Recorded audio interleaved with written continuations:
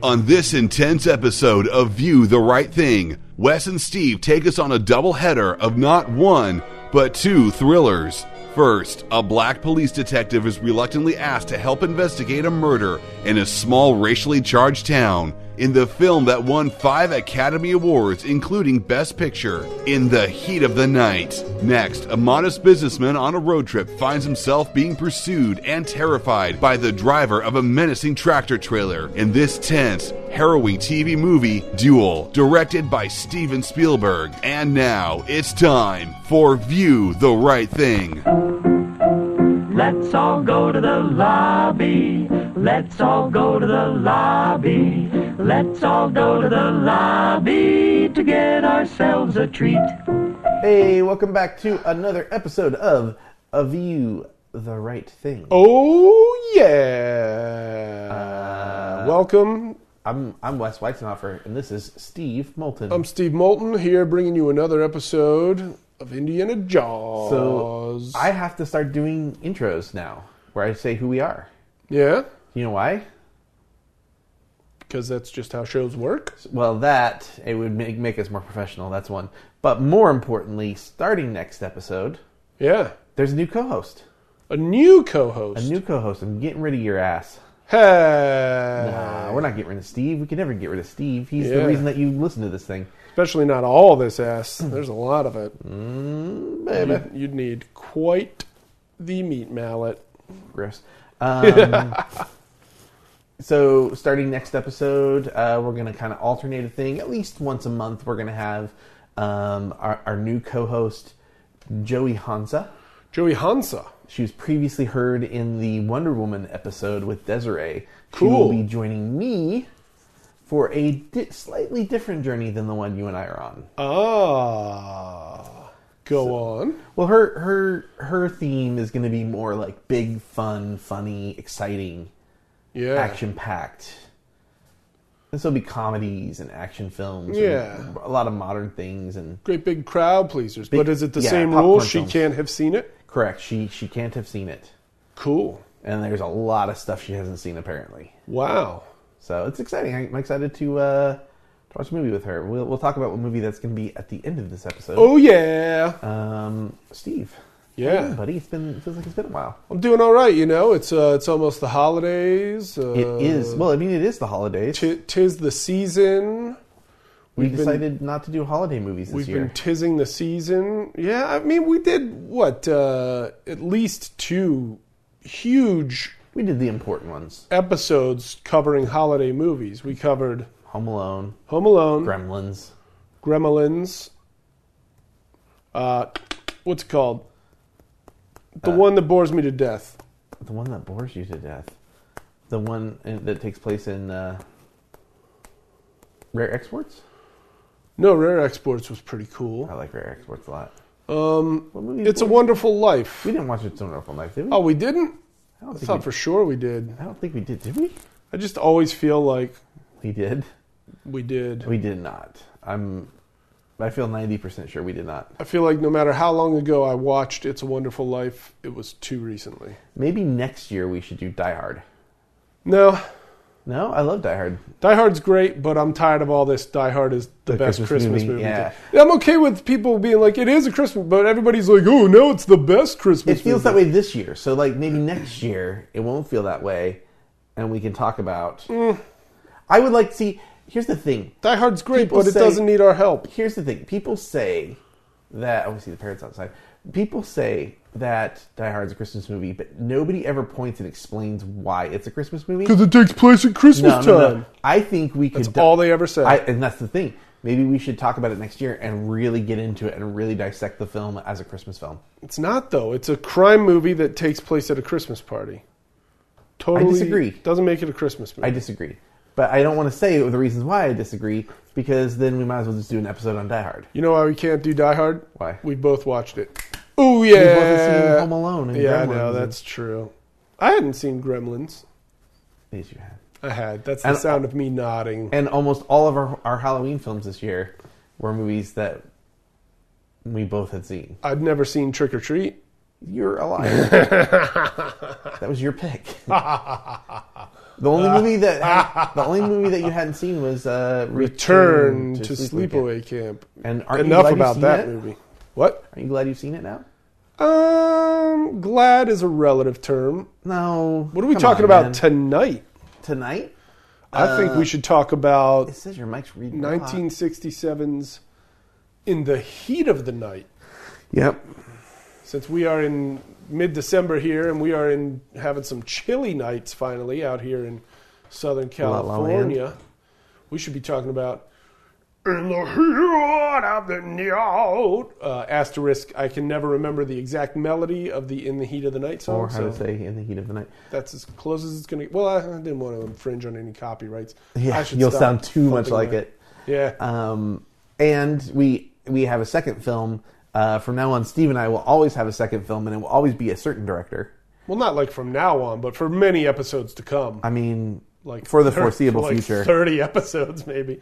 More than that, my friend. Wow. Because we are watching all of John Waters' movies. Yeah, that'll take no time at all. No, we are watching all of Steven Spielberg movies. Hang on. Steven Spielberg? Yes, and we're watching them in order of when they were released. We're watching every Steven Spielberg movie in order of release. Yeah, that's true. That is the situation. So, Steven Spielberg. Yes. Bridge of Spies. Yeah, that's way late though. That's like years from now. The one he did before Bridge of Spies. Cool. What did he do before Bridge of Spies? Man, don't. He takes such a great big break sometimes. But we're Bridge of starting Spies, at the Bridge of beginning. Spies isn't even his most recent film. Yeah, that's true, huh? But we're starting at the beginning of the Steven Spielberg cycle. The Steven Spielberg Era epic. Steven repertoire? Spielberg epic. The Odyssey that we're going on, the Steven Spielberg Odyssey. Whoa. Otta Steven Spielberg.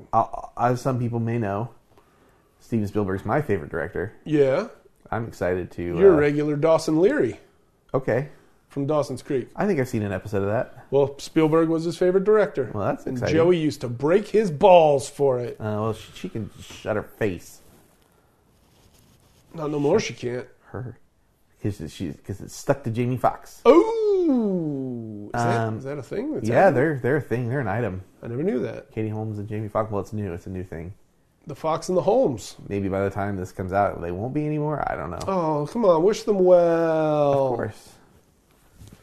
What are we talking about tonight? We're talking about In the Heat of the Night and Steven Spielberg's first major directorial debut. His first feature. I mean, he did TV shows and he did, like shorts and stuff on his own. Like people will point back to like Amblin or whatever. Yeah. Was it Firelight? People will point to Firelight, but Cool. that's like when he was a kid. Yeah. Doesn't count. Doesn't really count. No, We're talking about what did you direct that as a professional, the world got to see? I'm excited to talk about Duel. Duel. But we'll get to that in a minute. Have you been to the old theater recently? I'm about to be at the old theater. Mm-hmm. But yeah, what was the last thing I saw in theater? Oh, was The Disaster Artist. I haven't seen it yet. I loved Yeah. it. I'm in a very good reviews. conflicted position. Why? Without spoiling anything, Yeah. I kind of wish I lived in a world where the room never existed, Oh, yeah. but also The Disaster Artist never ended. I loved it so much. Interesting. It was such Yeah. a weird, fun, funny movie to watch. It's interesting because I wonder what people must think having not seen The Room. Right. I'm sure, from what I understand, it's still like The Disaster Artist is still a very good film. Yeah. And very funny and very enjoyable. But there's like some part of me that's kind of like, it seems almost like a shame because there's something that only people who have seen The Room are going to get out of The Disaster Artist. Sort of. Can I tell you this? If it doesn't spoil anything. It's not a spoiler at all. Okay. 2 friends of mine have seen The Disaster Artist completely separately. Yeah.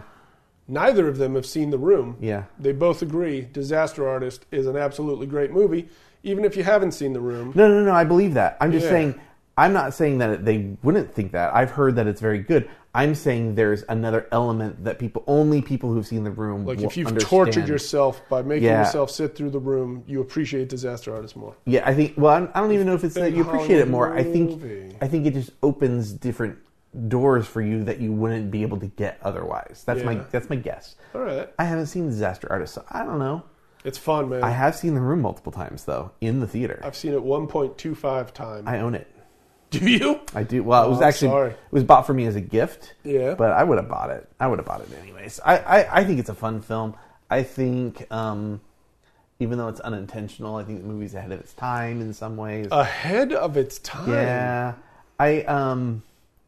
There's a lot to actually really like about that and its ambition. Yeah. But it's so bad.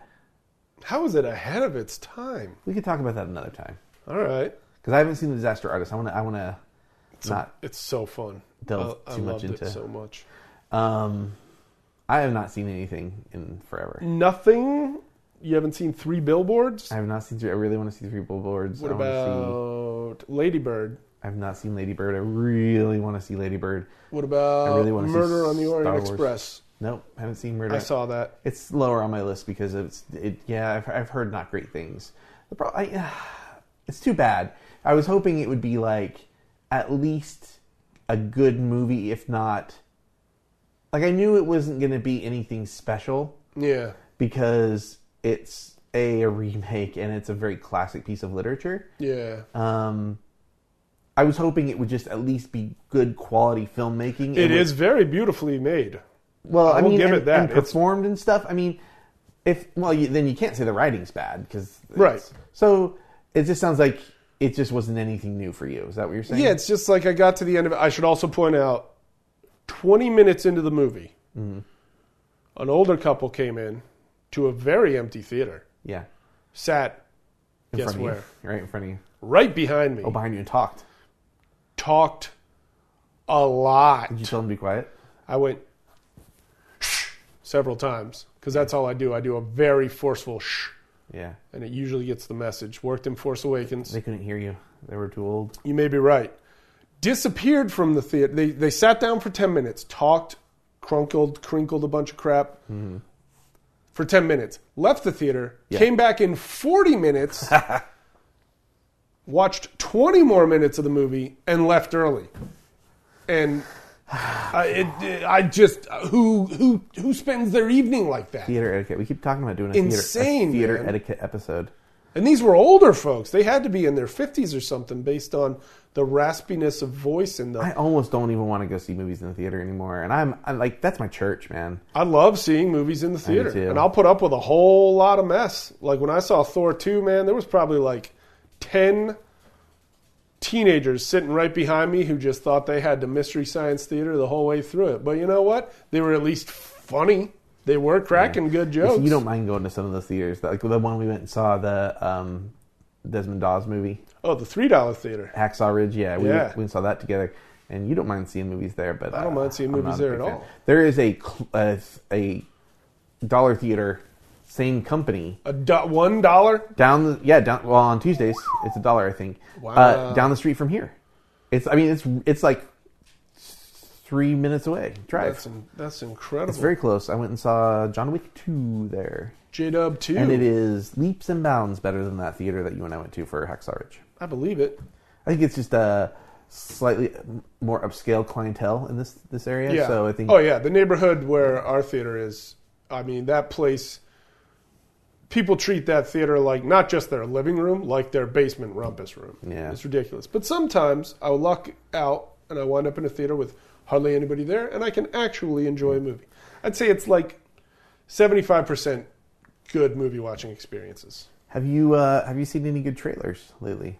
Well, I've seen the trailer for Avengers Infinity War, and I've not seen it. I've been trying to block it from my memory because it shows a lot, and it makes me sad. Yeah, I think you think the trailers show everything now. I suspect in this case, in Avengers, now I haven't seen it, and I refuse to watch it. Yeah, man, it shows so much. But that's not because so much I'm worried that they're going to show too much. That I only want to see that stuff on the big screen at this point. If it's Yeah. a movie I'm already hyped for, like they released a teaser for the trailer Yeah. the day before, and it was all about fans watching the trailers for the first time and, wow. and recording their reactions. Oh, that's It was all cool. like reaction videos. So they like culled videos from the fans. Yeah. And I was like, I don't need any other trailer to make me want to see Avengers now. Exactly. This is all I needed was people going, we are a community of people who love these films. We're really excited for this movie. We know it's coming out. This is the date. That's all I need to know, Yeah. baby. But if I am going to see it, it better be on a big screen. Not on my Right. computer, not on my phone.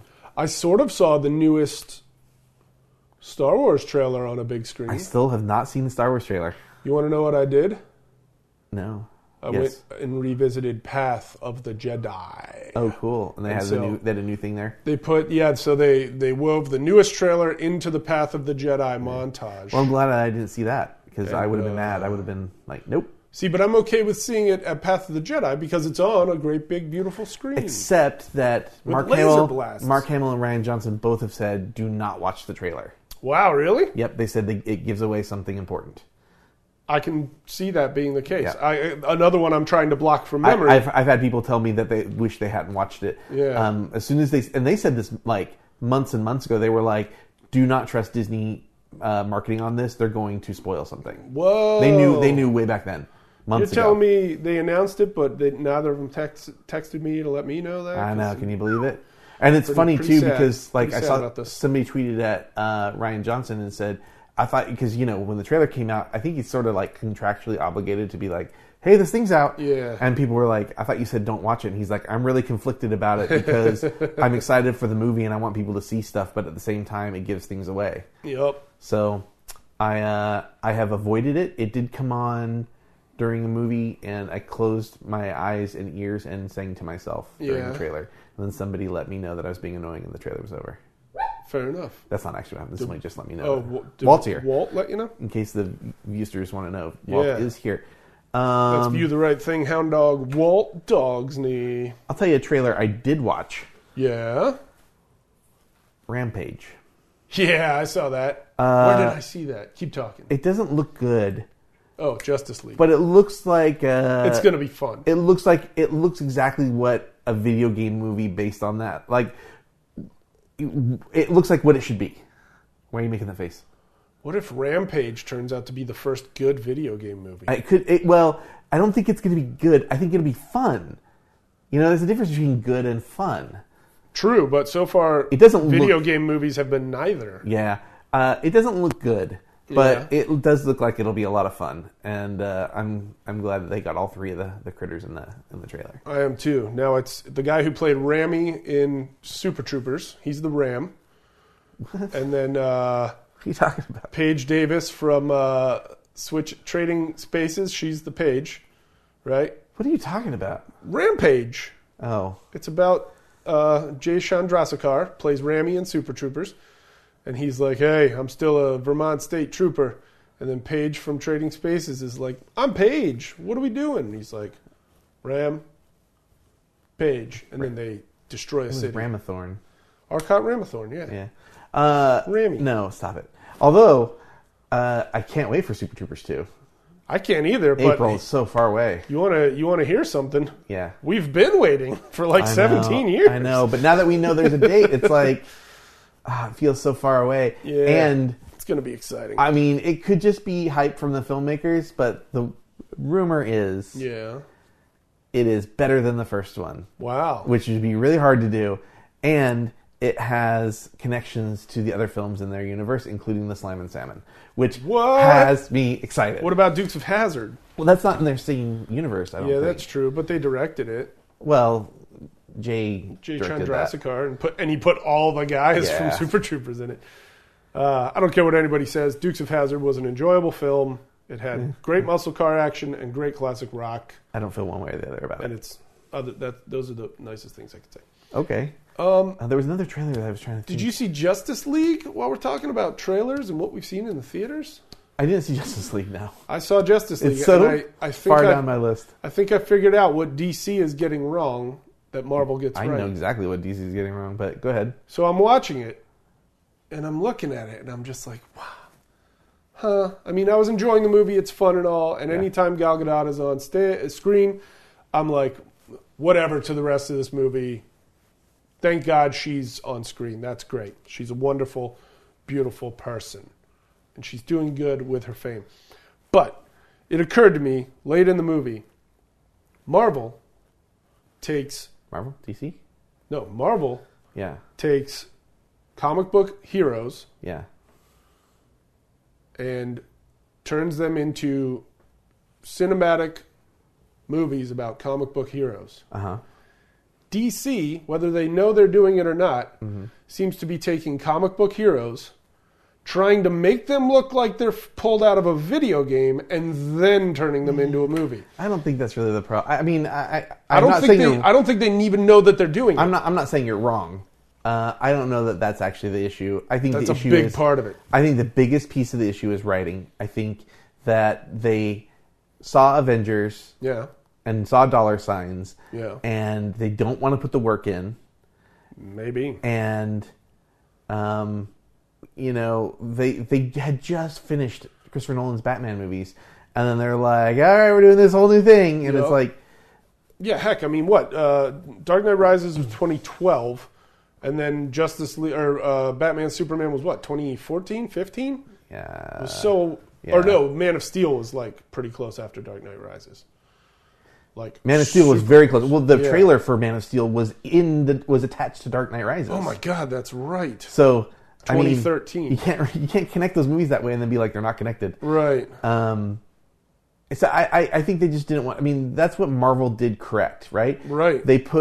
They gave Ant-Man his own movie first. They gave, you know, Black Panther was not in Civil War very much. Right. I mean, he may have appeared first there, but he's getting his own movie before he's really involved with the Avengers. Right. You know, they made multiple 3 Iron Man movies, and 3 Captain America. I mean, it just they put the work in, and I hear you. again, Spider-Man's hardly in Civil War. Right. You know, Pretty and then they much gave him his own thing, and 2 they scenes. did that so they could bypass doing an origin story because nobody wanted to see Spider-Man origin story again. Yet again. So- it would be what, the third one in this millennium? Yeah, I also think that the other issue that they have is goes from a writing perspective in quality, and they have people who aren't real fans of the comic books writing the stories, and people who it's like they don't understand the mythos behind superheroes. You know, like that Man of Steel movie, like that's not Superman at all. And Batman versus Superman, Batman is just like it's the most un-Batman he's ever felt, I think, in film. You think so? He's up there with the Adam West Batman, I think. How dare you, Wes? Yeah. Your name is West Weizenhofer. How could you possibly besmirch my reputation like that? That went a little Tom Brokaw. Yeah. Hi, everybody. I'm Steve Moulton. I am not, by any means, a professional impressionist. Nope. Yeah, so that I think those are the 2 main problems with DC. They just don't understand the books well enough, the characters well enough. I mean, a big piece of why people want to see Superman movies is because he's a Boy Scout. That's Right. one of the defining characteristics of Superman. Right. And the moment you make him this moody guy who hates human beings, Yeah. it's kind of, I don't know, it's disappointing. Batman, like, gleefully just killing people left and right just feels It was a little wrong, too. A little un-Batmanish. Yeah. I mean, it's not that Batman can't kill people. I mean, look, I have heard some people make this argument that, like, Batman doesn't ever have a gun, but if you go back and look at old Batman comics, he has a freaking gun. Yeah. And Batman can't kill people, but, like, I went back and read the old Detective Comics, Yeah. and I was like, I'm going to start at the beginning, Detective Comics, and start reading those old ones. I didn't go too far. Killed Kennedy. Okay, that's in like the second or third story. There's like these people who've been kind of mutated, and rather than like try to find a solution for them, he hangs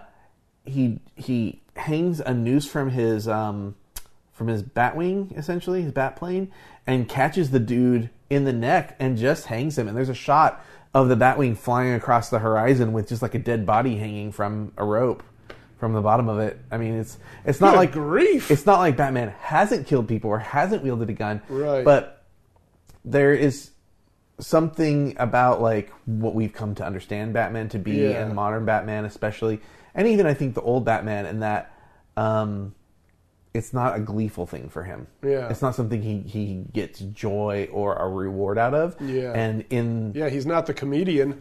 Haha, exactly. Actually, that's a really good point. Get it? Yeah, I get that. No, that's actually a really good point, because the comedian is sort of supposed to be kind of Batman-esque, right?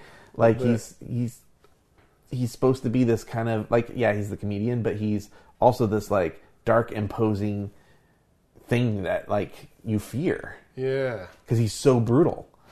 Batman's not supposed to go that far. I don't feel like branding people specifically so they get killed in jail by other prisoners. That was pretty messed up. That's screwed up. That's not very Batman-like. That was pretty All right, messed up. I've got a lot more I could say about DC and their. Yeah. I will. Dear DC, we want you. We want better. We want good movies about these guys. Can I actually go for it? Say one more thing. Yes, please. Just make more Wonder Woman movies. I'm down for that. Every Wonder Woman movie, have it take place like roughly 10 years later. Do different decades, different styles and time periods. Oh, so you're talking.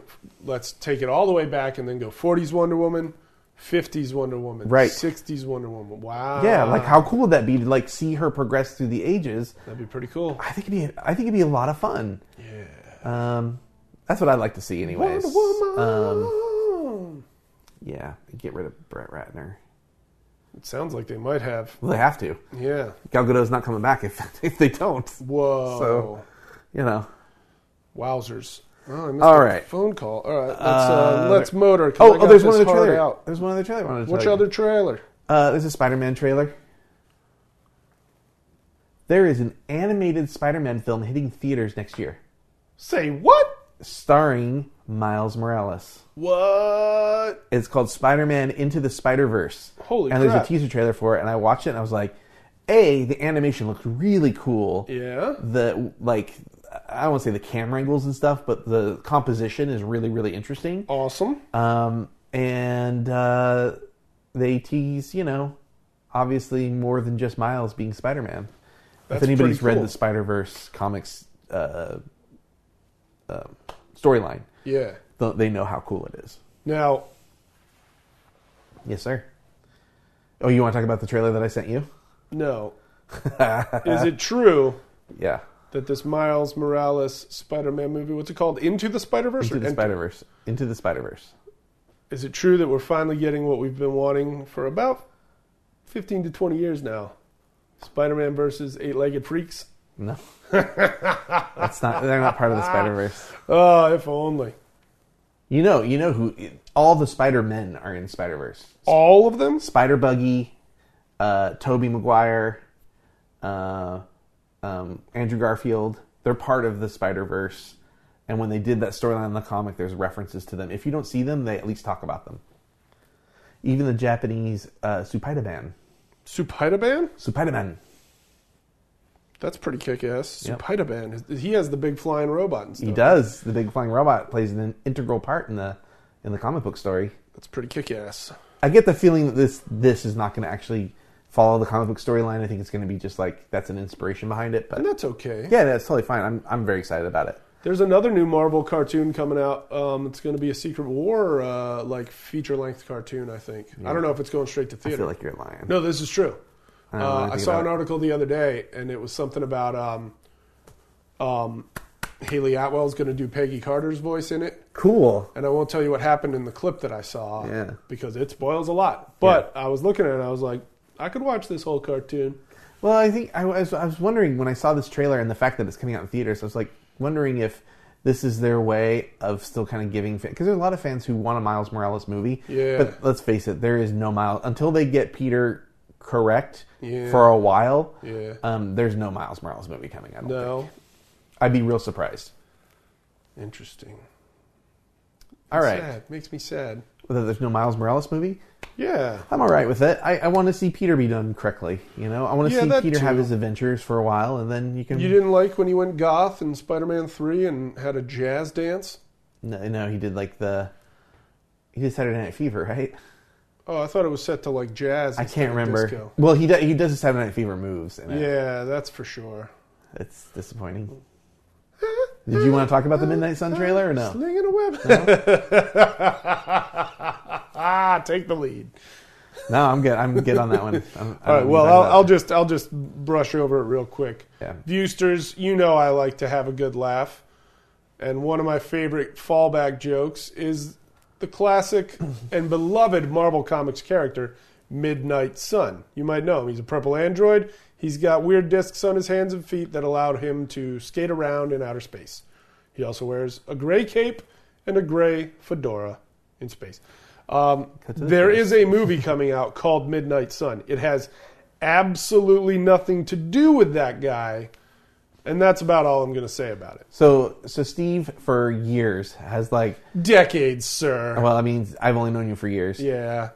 Pretty much as long as I've known Steve, has brought up Midnight Sun just kind of out of nowhere, and we're like, what are you talking about? And he's like, when are we going to get the Midnight Sun movie? You've heard it on the podcast before. When are we going to get the Midnight Sun movie? I'd say 5 times an episode. And when I saw that Bella Thorne has a new movie coming out called Midnight Sun, I immediately texted Steve and was like, it's finally happening. And I loved every minute of that text. Yeah. I thought about, I imagined you in your home crafting the text. Yeah. And the smile on your face. Oh, I had a big smile on my face. And then I watched it and I was like, you got me, Wes.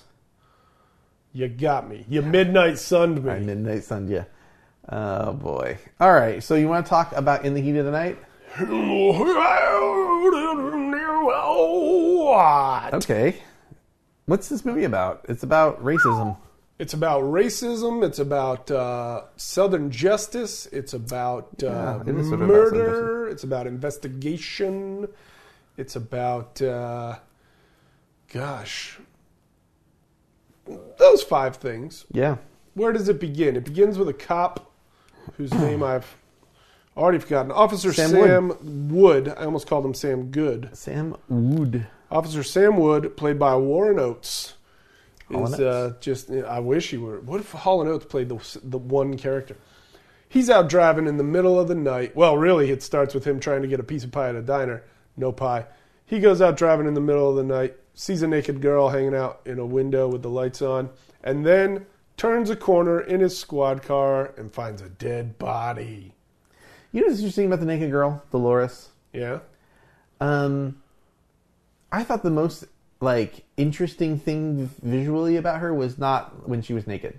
Okay. It was her face and sort of that smile she had on her face. The smile she had. She just had this really devious, mischievous grin, and there's a scene where they talk to her and she should be upset. Yeah. And the focus pulls away to the other actors in the room, but if you watch her, she is having fun. Yeah. In the scene. And it's telling for her character, too. Yeah. She Anyways. knows she's about to get away with some bull. Yeah. Anyway, I'm sorry. I didn't mean to interrupt. I just thought Hey, she's interesting. Yeah, she's an important part of the story, as we'll come to find out. Yeah. With her clothes on, even.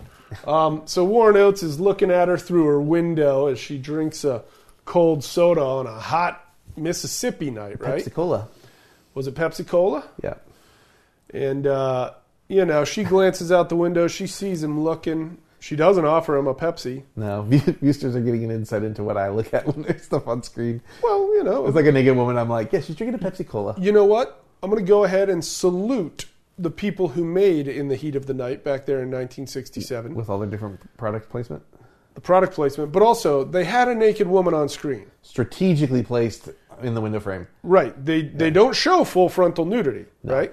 You see the window frame going across her chest. Yeah. So she's covered there. You don't really see below the waist at all, so she's covered there. The bottom of the frame is there, yeah. Yeah, so it's like you're basically seeing a woman who, she might be wearing a bikini for all we know. And she comes closer to the window, and the camera angle changes, and Correct. they still keep her covered. And I salute them for that. Yeah. Because there are so many movies out there where they'll show a girl naked, and then later reveal that the character is supposed to be 16 or 17 years old. And that- this girl was supposed to be 16 years old, Right. so they kept her covered, and I appreciate that, especially for the 60s.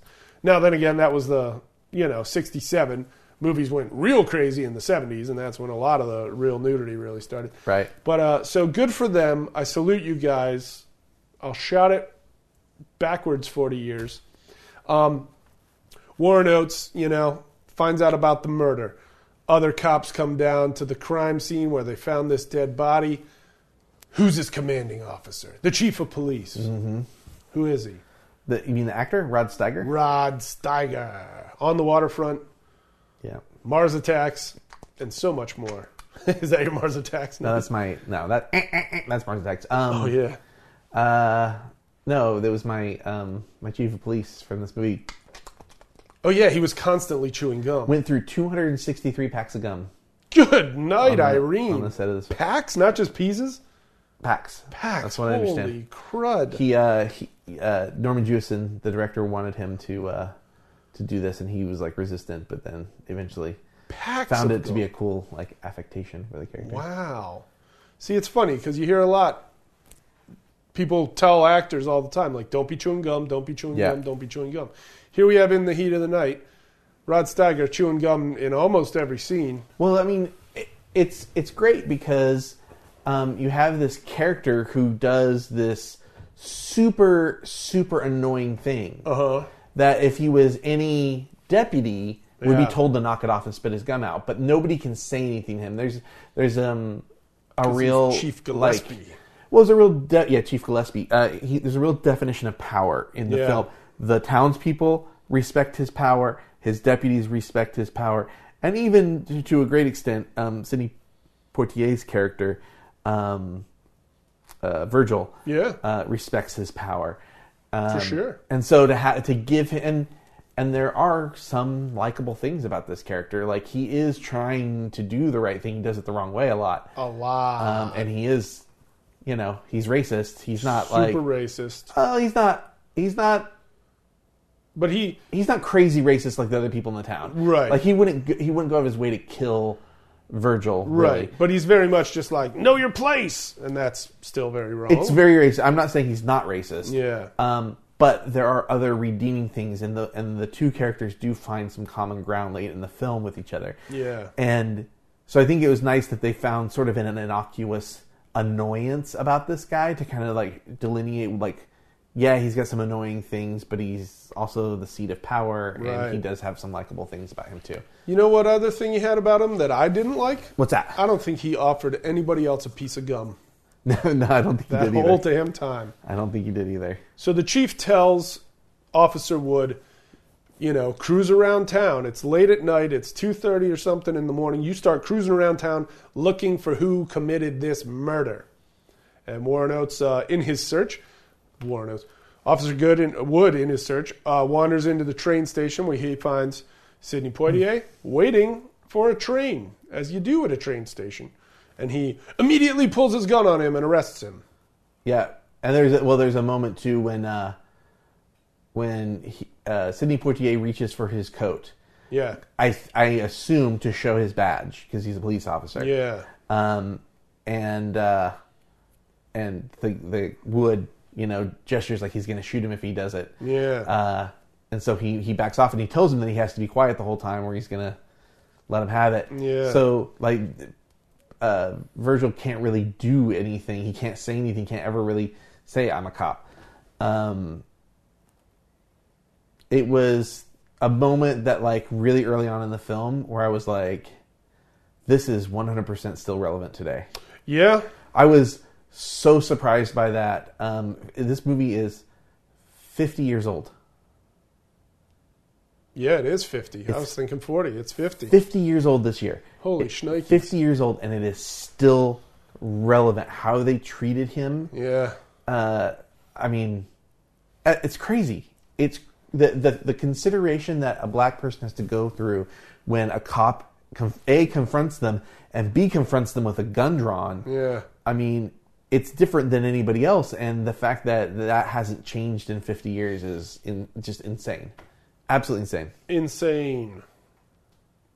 I'm sorry. I That's derailed you okay. again. I mean, it's a bummer of a thing, but it needs to be discussed. But were they supposed to be in Mississippi, right? Mississippi, yeah. They shot it in a place called Sparta, Illinois. Oh, well, then that ruined the movie. No, I'm kidding. I joke. Sparta. Well, so Sidney Poitier and Harry Belafonte are friends, and they did a thing, and they got attacked in the South. I can't remember where, but they were attacked by KKK and were almost killed. Whoa! So Poitier didn't want to shoot the movie in the true South, so they shot it in Illinois, Sparta, Illinois. Although good to know, the plantation scenes are in Tennessee. Oh, because I mean, right. I don't think there's really cotton plantations in Illinois. Not that I know of, but I wasn't around back then. 50 years ago. What? I know, it's hard to believe. So Wood gets Sidney Poitier's character all the way back to the police station. Yep. And fortunately, Chief Steiger is like, "Did you ask this guy any questions before you just arrested him and brought him in here?" And he's like, "Well, no, I didn't." And then something's going on, and Poitier's like, "Well, Wood throws his money on the table, Poitier's money on the table." Yeah. And he's like, "Yeah, look how much money he's carrying around with him. Clearly, he killed that guy and took all the money in his wallet." Yeah, he had like over $100 on him. Yeah, and so then Chief Gillespie is like, "What do you do for a living that pays you that much money a week?" And he goes, "I'm a police detective in Philadelphia." Dragnet theme.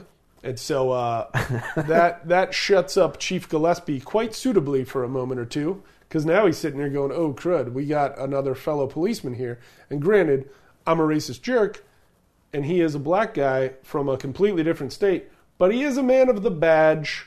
And so fortunately, that gives Chief Gillespie pause, makes him reconsider the situation, because, we mentioned Southern justice earlier. Yeah. The concept of Southern justice is very unfortunate, but it's the idea of just a crime was committed, let's capture somebody and punish whoever we capture, and as soon as we capture them, look for absolutely anything that might vaguely point to them being guilty, and then convict them. Rather than, sure, we've got this guy, but he might not be the right guy, so we do need to keep looking for other actual criminals who committed the actual thing. And unfortunately, that happened a whole lot. Pretty much still does. West Memphis 3, not to mention several other things. And so Central Park 5?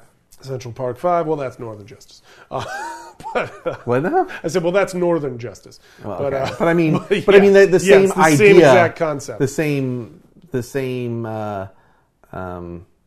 mentality is what led to those teenagers being taken in the middle of the night and coerced into confessions of things that didn't happen. Yep.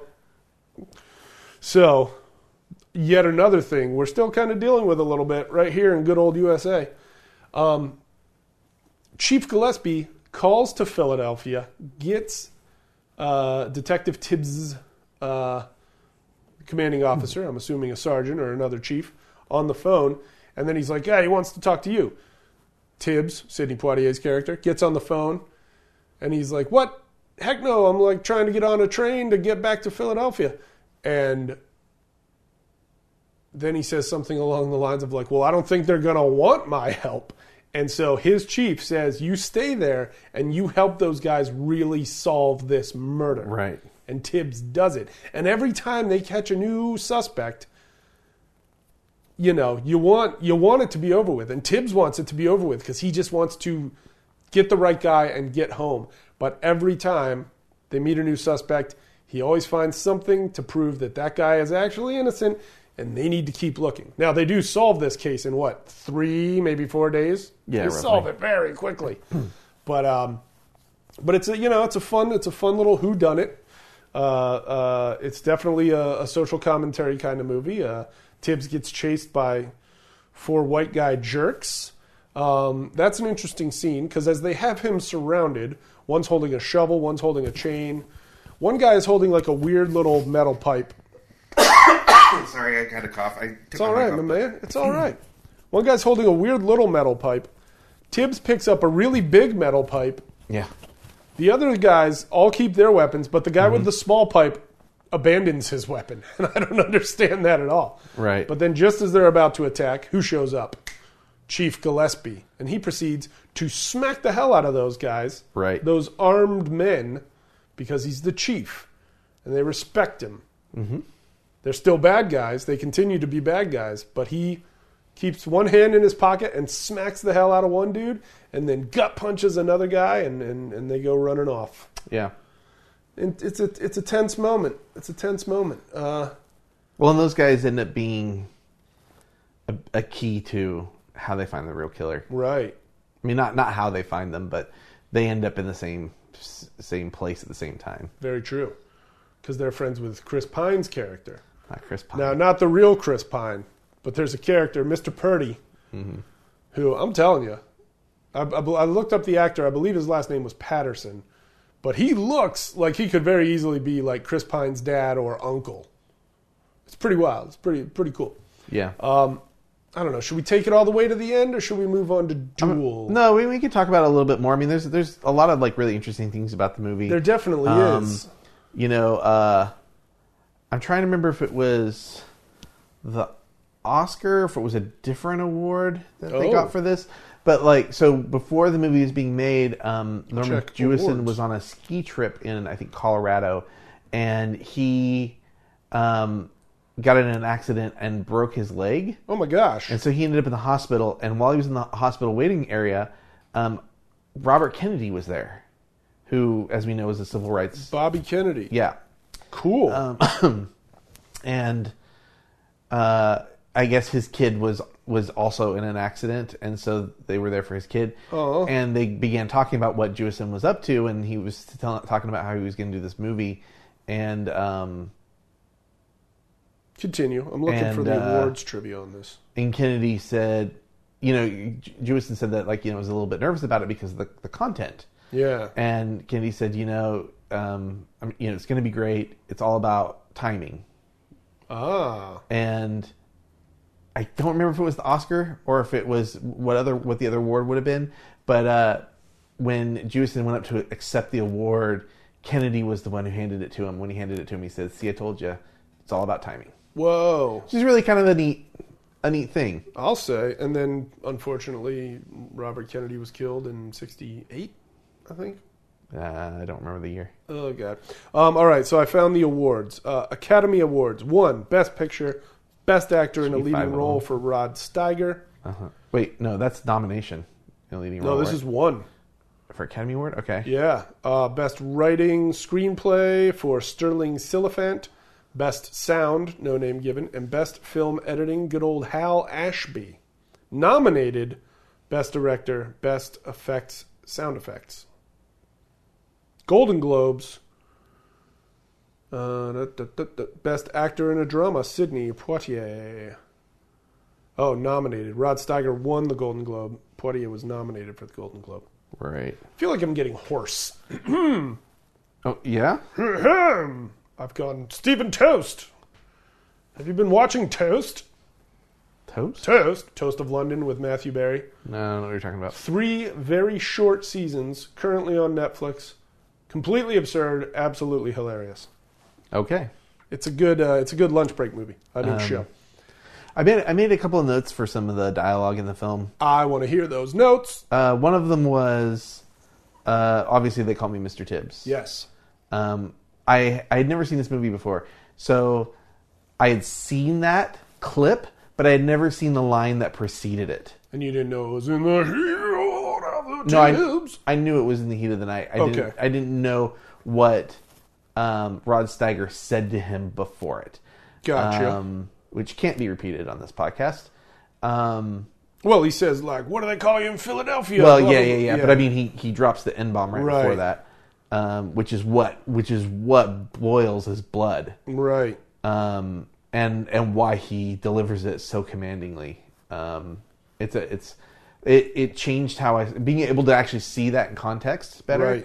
Right. Changed how I felt about the line and how I saw the line. So I like that. Yeah, Mr. Tibbs, that's a legendary moment right there. The other one is. He near the end of the film, he goes to the place where the girl's going to get the abortion. Oh, that's right. And he tells he's sort of intimidating. Virgil's intimidating the black woman who runs the place. Yeah. And he threatens her with jail. And he says, "White time in jail and colored time in jail. The worst kind of time you can do is colored time." Yeah. I was like, wow, what a line. What a line. Yeah, that was a doozy. And it was great. It convinced her, you know. 'Cause Yep. she knew. Because, I mean, here she was kind of, you know, living a bit of a high life. Like, what does she say? She's like, I've grown accustomed to a certain way of life. Right. Like, promise you're not going to try to take that away from me, you know? Right. And he says, like, I wouldn't try to take it away from you. Hey, you know who else is in this movie? Herschel from The Walking Dead. Scott Wilson, ladies and gentlemen. A very young, spry Scott Wilson. I always kind of trip out when I see actors that I've only known as sort of grandpa age, then getting to be very young. It always throws me for a loop. Well, there's something interesting about his character in connection with Virgil in that, one, they're both wrongly convicted or wrongly accused and put in jail for the same crime. Two, people look down on what's Harvey. Harvey Oberst. People in the town, like, they gossip about him. They look down on him. He's sort of seen like a loser. Yeah. And they look down on Virgil in kind of a similar way, as if they're better than. Yeah. Like he's beneath them. And I love that because that's how Virgil solves this thing. Is like he talks to and sort of bonds with Harvey. Yeah. And that's how he's able to figure this out. It's you know, kind of goes back to the idea of, you know, working together and coming from a place of understanding and not judging people and whatnot. But I like that. There's one other actor in the movie that I really liked, and his name was Larry Gates, played Endicott, the plantation owner, the cotton. Oh, yeah. Okay. He really stood out to me. He was really good. I thought his... when you first meet him, you almost think he may be a good guy. Yeah. You almost think he might be an ally. Like, he offers him something to drink, and he's very cordial, and then all of a sudden it's very much like, well, black people need to be taken care of. Right. You know, like... What a like jerk. You know, you have to raise them right.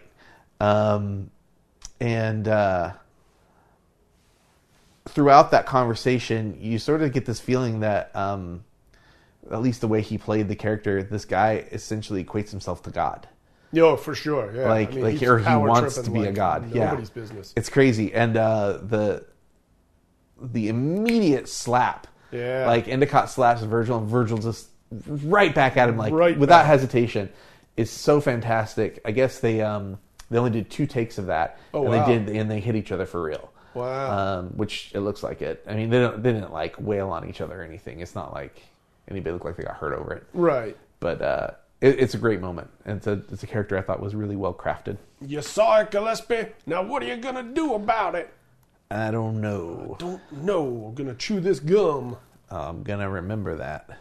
Yeah. So I mean, did you like the movie?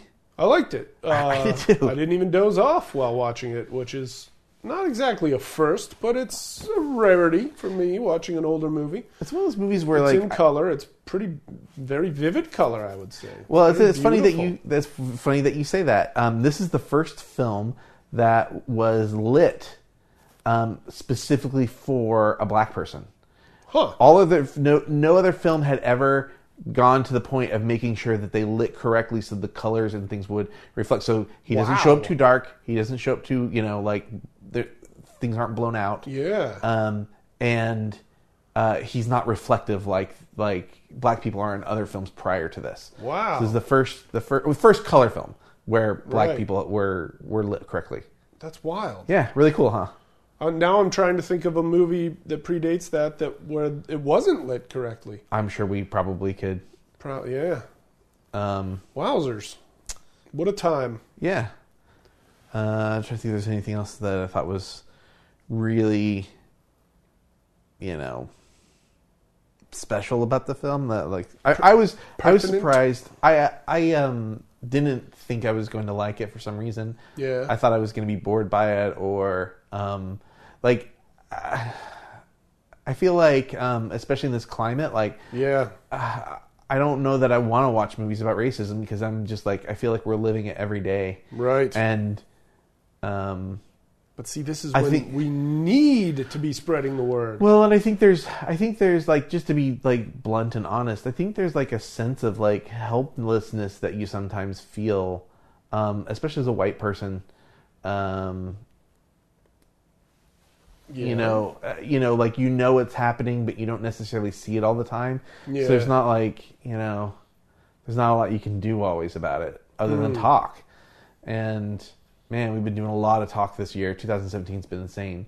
And so I wasn't really sure I wanted to just jump into this film, but I really, really liked it. Like, I think we were about 30 minutes in, and then we had to pause for something. There was a delivery at the door or something. Oh, yeah. And, those rascally UPS guys. And I remember coming back and hitting play again, or about to hit play and going, I looked at you, I was like, I really like this movie. Yeah. And you were like, I do too. Yeah.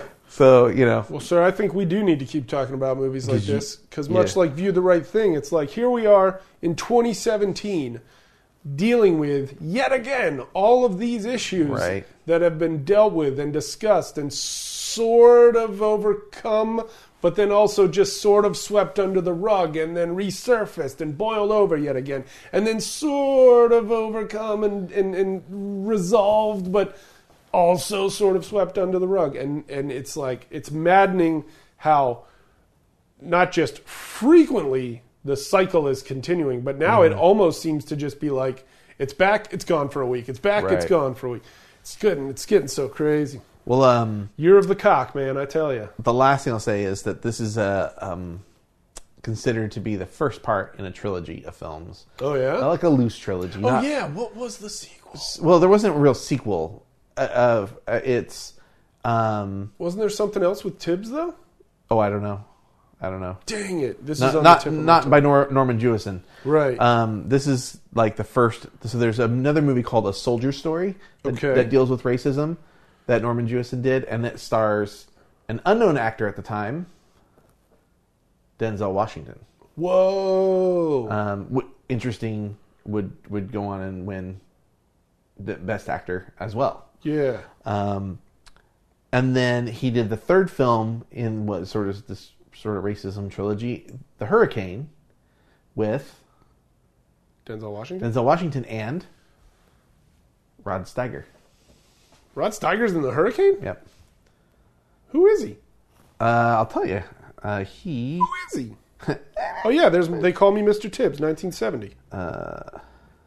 Looks like he's in San Francisco. Rod Steiger is... Sorry, I'm just trying to pull it up here. Where is he? Right. Oh, and then there's The Organization, 1971, Virgil Tibbs. Where Hurricane? So there was a Tibbs trilogy. But it's not Poitier, is it? Yeah. It is, really. Yeah, buddy. We should do that. We should watch the Mr. Tibbs trilogy. He's the judge in The Hurricane. Oh, that's pretty cool. Yeah. Is he chewing gum the whole time? Yeah, like he he moved from being a police chief to sheriff to mayor to Yeah. governor, And then judge. And then there's that scene where he's like, "Order in the court! Order in the court! I will not have Mars attacks in my courtroom." Yeah. That happens. Yeah, so if you're listening to this and haven't watched In the Heat of the Night, get on the ball. Yeah. It's an important movie. Check it out. Get woke. Get And woke. get woke any day of your life, really. If you're listening to our podcast and you're not woke, I'd be pretty surprised anyway. But View the Right Thing, you guys. Should we talk about 1971? Yeah. Steven Spielberg's Duel. Duel. Cool, That was not me. Through my mic. Sorry, folks. Through my mic pack. Sorry about that. Well, the good news is it has Apologize. this very beautiful, very hard wooden floor to land on. Yeah. Yikes. Are you still... I don't see any, like, when I'm quiet, I don't see, like, static or anything. Whoop. I'm the top one. Okay, You're the so you're top the bottom. Okay. Yeah, Duel. fall. So Pretty I kick-A movie. came up with this idea Kicks a lot of A. a while back Yeah. where I was like, hey, I love Steven Spielberg, and I want to go through all of his films, and we should do that for the show. It could always be our second film. Let's do them in order. So that's what we're doing. And so we had to start with number 1, Duel. Duel. And I will say... The jaws of the road. I will say that I'm going to make a ruling now that we will consider Twilight Zone the movie. Whoa. We will also consider... Poltergeist? Whoa. Spielberg stuff.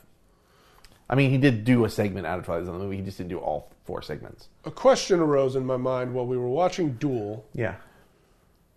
And I think the answer is yes. And I think it's yes very recently, but I can't think of what the answer is. But have Steven Spielberg and Stephen King ever collaborated on anything? Besides TV? Yeah, what are they collaborating with on TV? Is that Castle Rock? So Castle Rock is J.J. Abrams. So Spielberg may have a hand in that. I'm not 100% sure. Why do I feel like Green Mile. The Green Mile. My gosh, I can't believe Which is actually Frank Darabont, but I think Spielberg produced it. Okay. I want to clarify really quickly. That was not Steven Spielberg making that movie. I understand. I think Spielberg produced it. You know what? I should look feel that like up. there was something that that King definitely wrote that Spielberg definitely directed. And I can't believe, as a movie hound, that one of us doesn't know. Don't just know right off the top of my head. Not that I can think of off the top of my head. Other than producing stuff. I'm upset with myself. I'm pretty sure I'm upset with candidate Roy Moore. Well, I'm upset with everybody who voted for Roy Moore. Maybe we shouldn't delve into. Let's just say. No, I mean the Spielberg thing. I mean, there's just a lot to discuss. I feel like maybe we should kind of jump into Steven Spielberg's first. Spielberg directed Children of the Corn. No, he did not at all. Not even Absolutely close. did not direct Children of the Corn. He was very close friends with Stanley Kubrick, who did The Shining. Oh, cool. Yeah, all I can think of is I think he produced The Green Mile, or was an executive producer on it or something. That sounds correct. I couldn't get it. Oh, there he comes up now. I was having a hard time getting his name to come up on IMDb. Let's see here. Nope. Producer, BFG, Jurassic World. We're only considering things that he directed, by the way. Yes, that's my question. Has Spielberg ever flat out directed something that Stephen King wrote? And I feel like the answer is yes. I don't think so. Look, I kind of want to be wrong if I don't know it off the top of my head. Frankly, that's making me very sad. Who wrote Lovely Bones? Was that Stephen King? That was Stephen King, right? I think so, but wasn't that... He executive produced it as well. Oh, okay.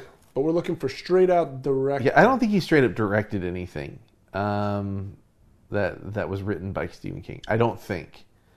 I think you're correct. But I don't know. For some reason, my brain is just like, no, that must have happened by now, right? And I'm okay with it having not happened. Because if it did happen and I can't remember it, I'm going to feel like a fraud. Yeah, I don't know what possibly... Not Schindler's List. Did you know he produced he was an executive producer on Cape Fear? I did not know that. Yeah, I'm gonna go with no. Come out wherever you are. All right, we gotta move on. Actually, talk about this movie. We do. Are you ready to talk about this movie? Duel. Starring Dennis Weaver, 1971. He did not produce The Green Mile. I apologize. I was incorrect. I was pretty sure Spielberg was involved in that, but he was not. Well, just for that, I'm going to drink some iced tea. Okay, you do that. Okay, so Steven Spielberg is this young filmmaker that Sid Sheinberg... 13 when he directed Duel. He was not 13. Sid Sheinberg took a liking to and brought him in to Universal. Yeah. And had him doing like TV shows and stuff, which is not what Steven Spielberg wanted to do. He didn't want to like be on sets and like have things look really fake, and like he wanted to be out in the real world and shooting things, which is why when you see especially his early films, they're largely shot on location. Yeah. All of Duel is shot on location. Wisely shot on location. Yeah. I mean, we'll get to Jaws at some point, but I mean, yes, we will. That's a whole nightmare situation shooting on location. But I can swim. So he was super young. He didn't really know what he was doing. Yeah. People didn't like that. He would course. show up on set. This kid would show up, and they were supposed to take direction from him or whatever. He was referred to in the inner circles as Scheinberg's Folly. Oh. They were sure he was going to be a failure. I'll say it. There are better insults floating around out there. Yeah. But that's, it's a doozy. He did a movie with Joan, or a show with Joan Crawford. Yeah. And that was sort of like his first, like, hey, I have respect. Like, Joan Crawford like showed him a lot of respect and actually paid attention to the things he was saying, and he actually got to direct her. And I think that's sort of viewed as sort of his first, like, hey, maybe there's something else going on here with this kid. Right. He was doing episodes of Columbo. Oh, yeah. And his visual style is very different than what you would normally see on TV. Right. And so his secretary, he was frustrated because he was wanting to do something else. He was wanting to do a movie or something. And his secretary saw this script, or knew about this script, for a movie of the week. And she told him about it, and he read it and like totally connected with it. And it was written by George Matheson, I think. Sounds about right. Who got wrote the cast and crew in front of me, huh? He had this experience. Richard Matheson. Richard Matheson. Thank you. It was a real life experience, and then he turned it into a short story and put it in Playboy. That's where she had read it first. Oh, Universal had purchased the film rights for it. So he read it, he loved it, connected with it, got these ideas, and he went to the guy who was in charge and said, I want to do this. And they were like, well, show me your reel. Show me the most recent thing you've done. Yeah. So he went and got an edit of Columbo that hadn't even aired yet that he had done, and took that. And then like a few days went by and he didn't hear anything. And then like 3 or 4 days later, he gets a phone call and they say, we want you to do it. Cool. So he gets his first like feature thing, and it was like 74 minutes or 73 minutes or something like that. Yeah. And in order to run it as a film in overseas, they had to extend time to it. So when you watch Duel now, it's 90 minutes. Cool. So it's an hour and a half. Cool. Because Americans view features differently than overseas. So in the United States, a feature, I think, is anything over 46 minutes. Wow, technically. really? Yeah. So like if you're up for an Oscar, a feature film qualifies, I think, at 46 minutes, and anything 45 minutes and under is considered a short film. That's insane. I thought a feature had to be at least 75. I don't think so. I believe Wow. unless it's changed, I believe it's still 46. Yeah. Did you watch Lake Nowhere yet? I have not. I don't know what Really insanely pretty interesting horror movie that does not seem like it's going to be when you start watching it. 50 minutes long. I was very impressed. Huh. We're talking Duel, 73 minutes, made for American television.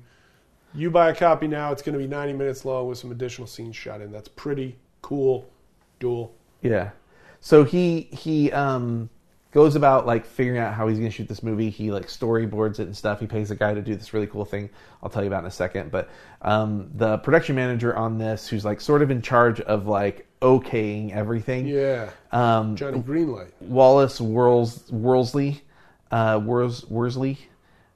think it's Wallace Worsley Jr. But who also worked with him on E.T. All right. He went to him and said, I want to shoot the whole thing on location. And the guy's like, no, you need to go out to the desert, to the highways, shoot the plates, come back. We'll do everything in studio, in a car, where they have the grips moving the car, and then they project the plates on screens around the car, and that's when you get those really fakey looking, but really common in the 70s. Sure. And it's the thing is they only gave him like 10 days to shoot this thing because it's a TV movie, So that's the most cost and time efficient way to shoot something like that in that short of a time.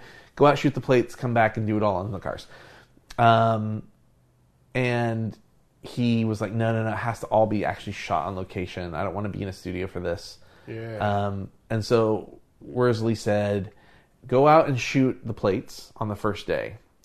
Then take 3 days And if after, I think he was either halfway through the third day or on the third day, if you're still in budget and you're still on time with your schedule, then you can keep shooting out on location. Wow. Otherwise, you got to come back.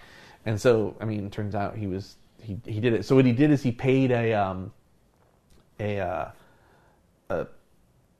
don't know if what the correct term is, not an actual map maker. Okay. I don't think, but he paid an artist to create an overhead route of the actual highway that they were going to use. Okay. And then he put it up all over his hotel room that he stayed in. Now, I picture this, if you've seen Stranger Things 2, I picture it like that. I don't know if that's actually what it looked like. I have a feeling it wasn't quite that expansive. My understanding, though, is it was actually the route in the room. Wow. Not to scale, obviously. But I hope it was all just on one wall, though. I don't know. Wow. I just don't know.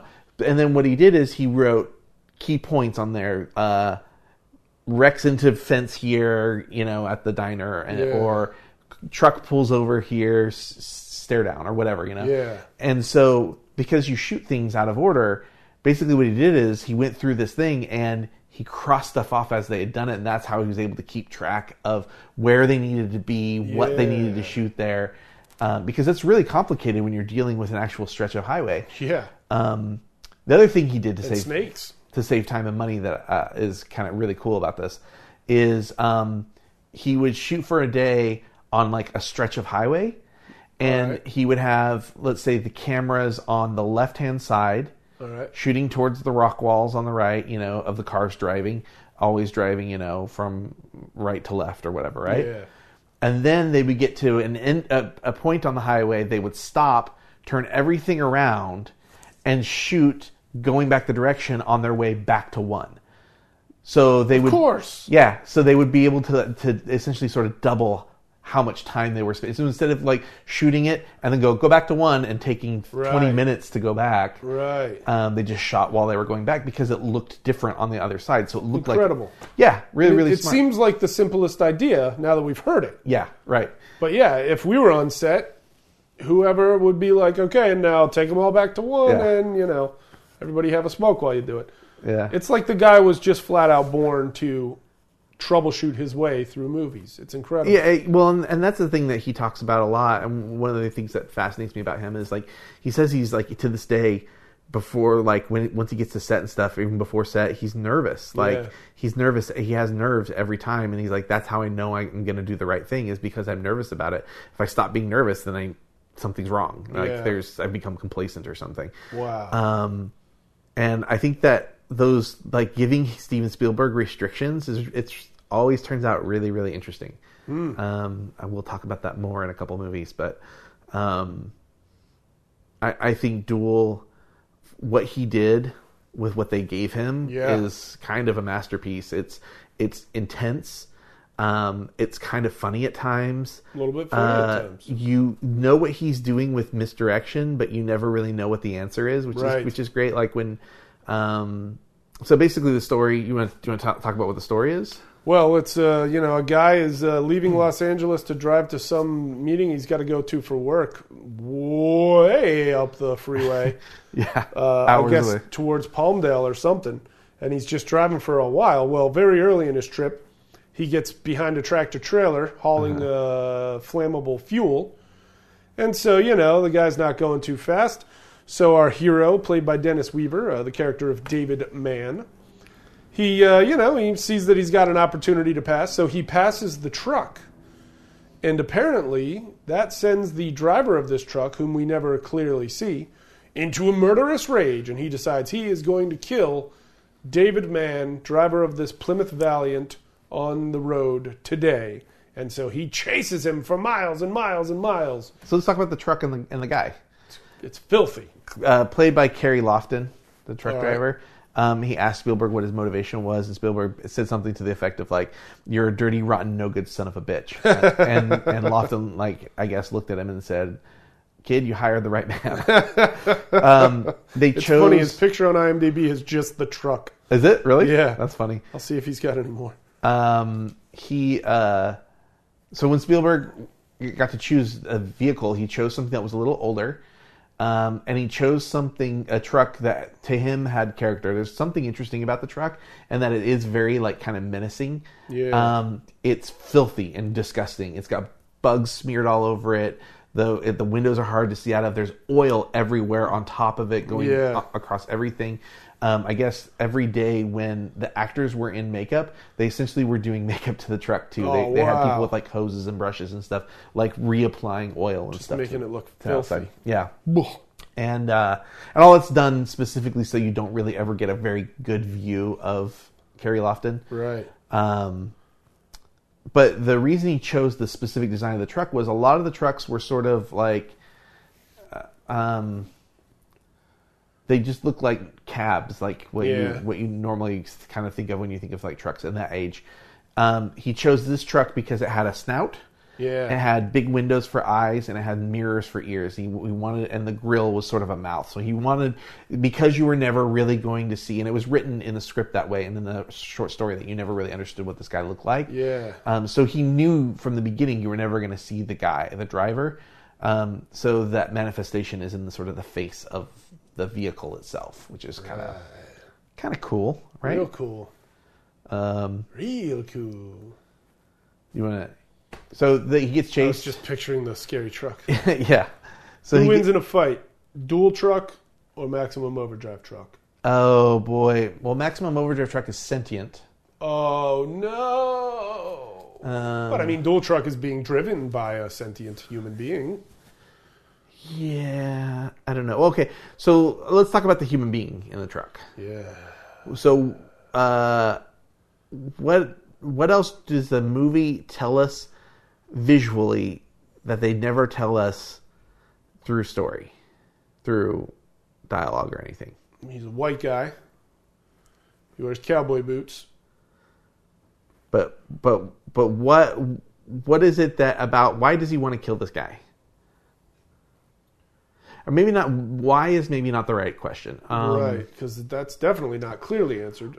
I feel like it's always just assumed that, like, you know, he's just having a real terrible day, and here comes some jerk passing him on the road, and he just decides it's that jerk's bad day. So this truck driver is a serial killer. Oh. And you know this because he has the different license plates attached to the front of his truck.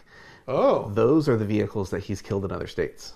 Oh, I never put that together. Right. I was always wondering, why the heck would he have that many different license plates? Exactly.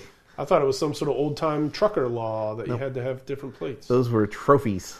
Wow. So, yeah, good call. Fun little fact for you. Yeah. What a creep. So man, just driving, trying to get away, ends up crashing, getting some whiplash, ends up in that diner. That's probably my favorite scene is inside the diner. Yeah. That's that misdirection that we're kind of talking about. Like, we know what Spielberg's doing, but we don't have an answer for it. Right. So he goes to the bathroom and comes out of the bathroom and sees that the truck is outside the cafe. Uh-oh. The cafe, I think is how Chuck's Cafe is how Chuck's he pronounced Cafe. it. He orders a cheese sandwich. I made a note of this. I literally wrote it down in my notes. Yeah. He orders a cheese sandwich, a Swiss cheese on rye. And when the waitress brings it, he asks for ketchup for his sandwich. Well, he doesn't even. She says anything else, and he says, like, no, that'll be fine. Yeah. And then she walks away, and he goes, ketchup. I should ask for ketchup. Yeah. Which is he wanted ketchup for his Swiss cheese on rye. Swiss on rye sandwich. It bothers me. It feels, if there was a mistake in this movie, this feels like it was the mistake of the film. So speaking of mistakes, there's a couple things that I didn't show you with the one that's actually in the movie still. One, they cropped out. So there's multiple cuts of this film. Yeah. It was designed, it was made for 4x3 TVs. There's TV cropping that was going to happen, but they don't shoot it on a 4x3 film stock. They shoot it on 16:9 or the 1/8x3. I think what they did is they shot it 16:9 with the idea that it was going to get cropped out. Yeah. There is a shot in the regular 16:9 version, all right, where you can see Steven Spielberg in the back seat of the car. Oh, really? He did some of his own camera work. Cool. And he did his directing from the backseat of the car. Wow. He also when Man goes to the phone booth and shuts the glass door, you can actually see Steven Spielberg reading the script and following along out in the reflection of the phone booth. Wow. That's hilarious. The two unintentional cameos. Speaking of the phone booth, yeah, he did his own stunt there. Dennis Weaver did. Dennis huh? Weaver, yeah. That's scary. So they did. It's terrifying. So there's a scene where he's in the phone booth and the truck starts coming, and we as the audience see the truck barreling down on him, and then he sees it the last second, jumps out and smashes it. They did the thing for real. Oh my god! And what they did is they flagged off sections of off camera. They put flags out, and the driver of the truck, it was assumed Kerry Lofton, when he got to the last flag, if Weaver was still in the phone booth, his job was to turn the truck. Okay, that's good to know. So, holy moly! Yeah, that's a terrifying stunt. Yeah, it really is. But I guess it's one that Dennis Weaver was really happy that he had done. Like, he did his own driving stuff. There's a scene where the car goes up an embankment a little bit, and it ends up, you can see the horizon tilt. Yeah. And so he did that himself. Wow. I don't know, kind of cool. Yeah, man, it's a great movie. It's Duel, baby. Yeah.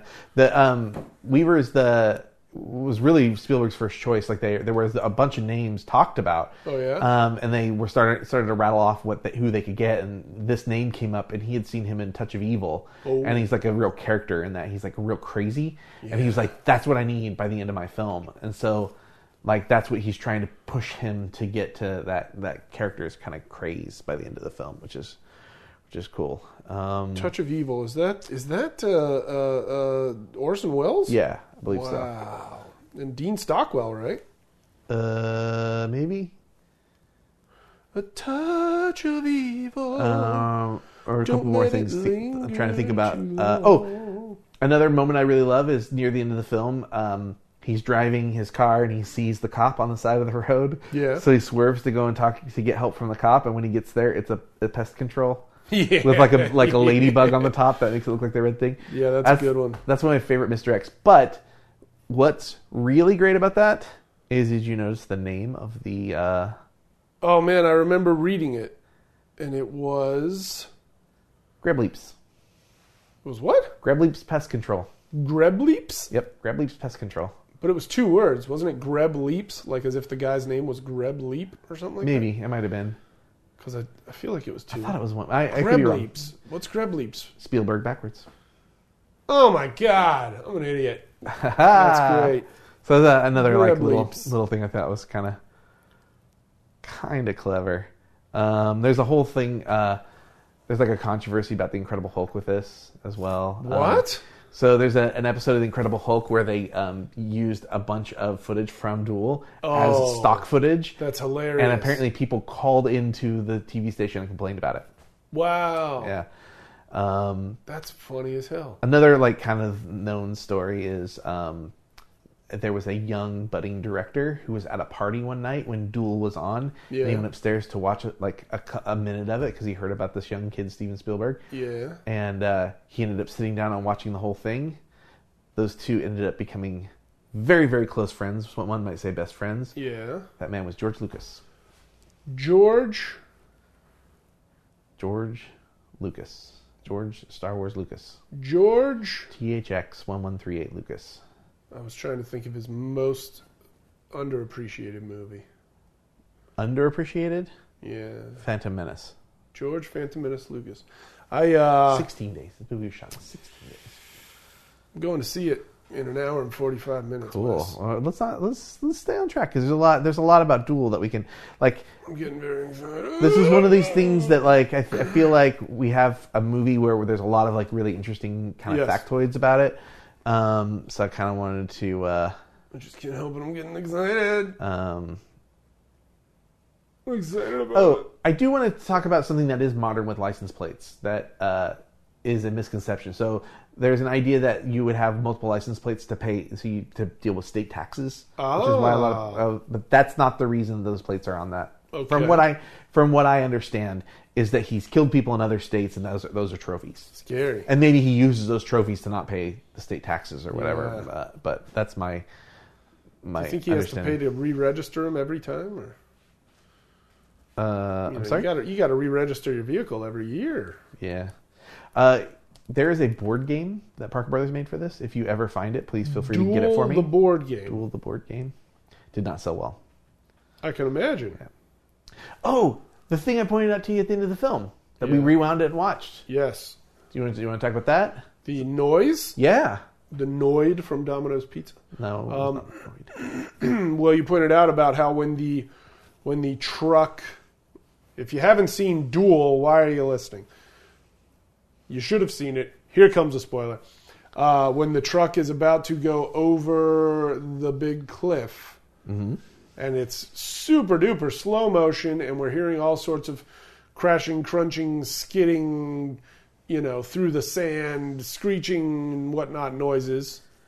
And you said we hear the noise of a dinosaur. A dinosaur. So he wanted the sound of like a dinosaur roar. Like the idea that this was more than just a machine. That this was something like a beast. It was Truckosaurus.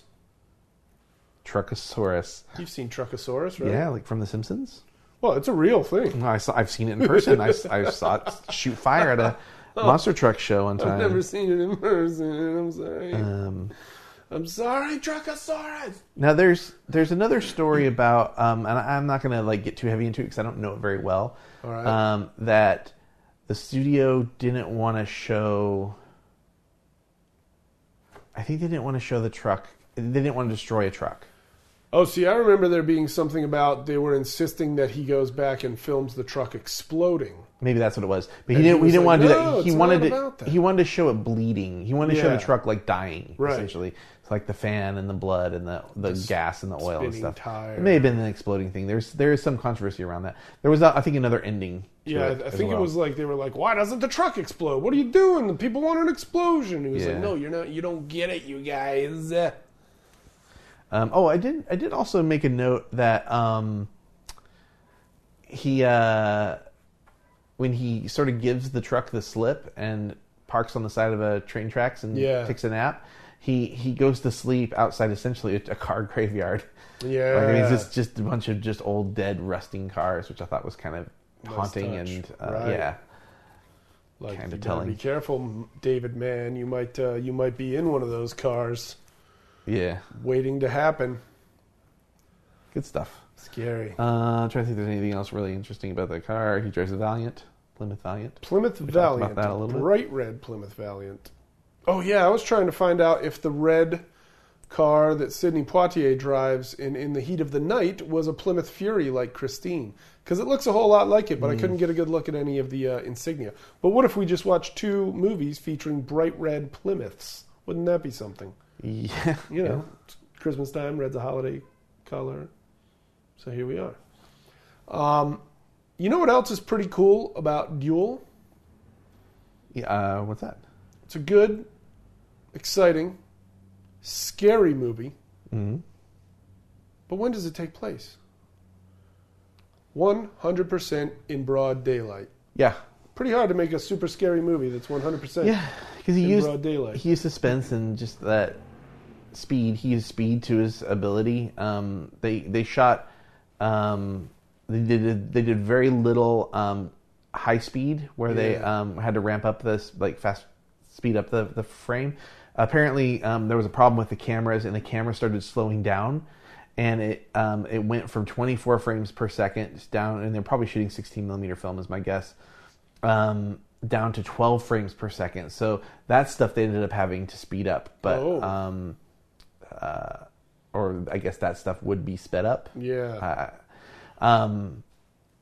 A lot of the other stuff was done at slower speeds, but what he would do is he would use a couple of things. They used a special kind of not picture car, like a follow vehicle, essentially, that they would have their camera mounted on, and it was a special kind of car that it was like custom made that the DP had made himself, I believe. Wow. Where the camera was lower to the ground than it normally is in a follow car. Oh, wow. And so that allowed him to kind of get down lower and get better angles of the actor. Right. But also you'd see more of like the tires and stuff. Yeah. The other thing they did is they shot in sort of canyon-esque areas where the rock walls were very close to the cars, to the road. So when you're going 35, 40 miles an hour, I mean, it's fast, but it's not that fast. Right. They're supposed to be going 55, 60 to 80 at times, right? 100 at one point. Yes. So shooting those rock walls at 40 miles an hour, they look like they're going a lot faster than they are because they're so close to the car. That's a really good move.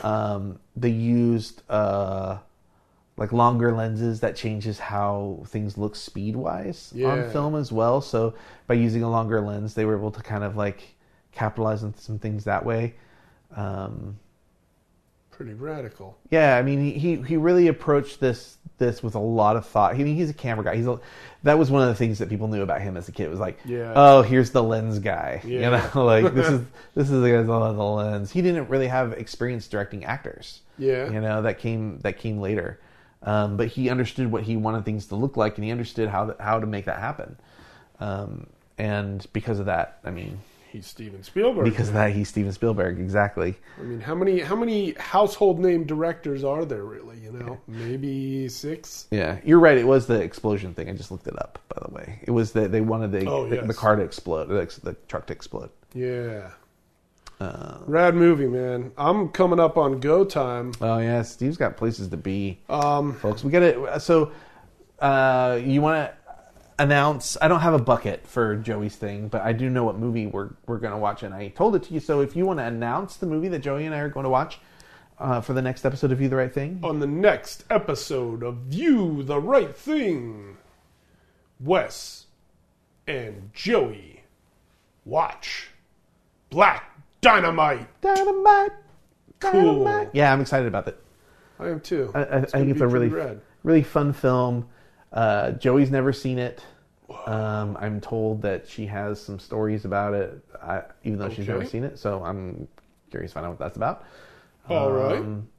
So I don't get to draw from the bucket for our next movie. No, that's going to happen in the next episode. Yeah, Joey and I will draw the next movie for you and I. We'll draw for us. And then we've already got one predetermined. We know that Sugarland Express is the next one for Steve and I, for Spielberg. The Sugarland Express, starring Goldie Hawn.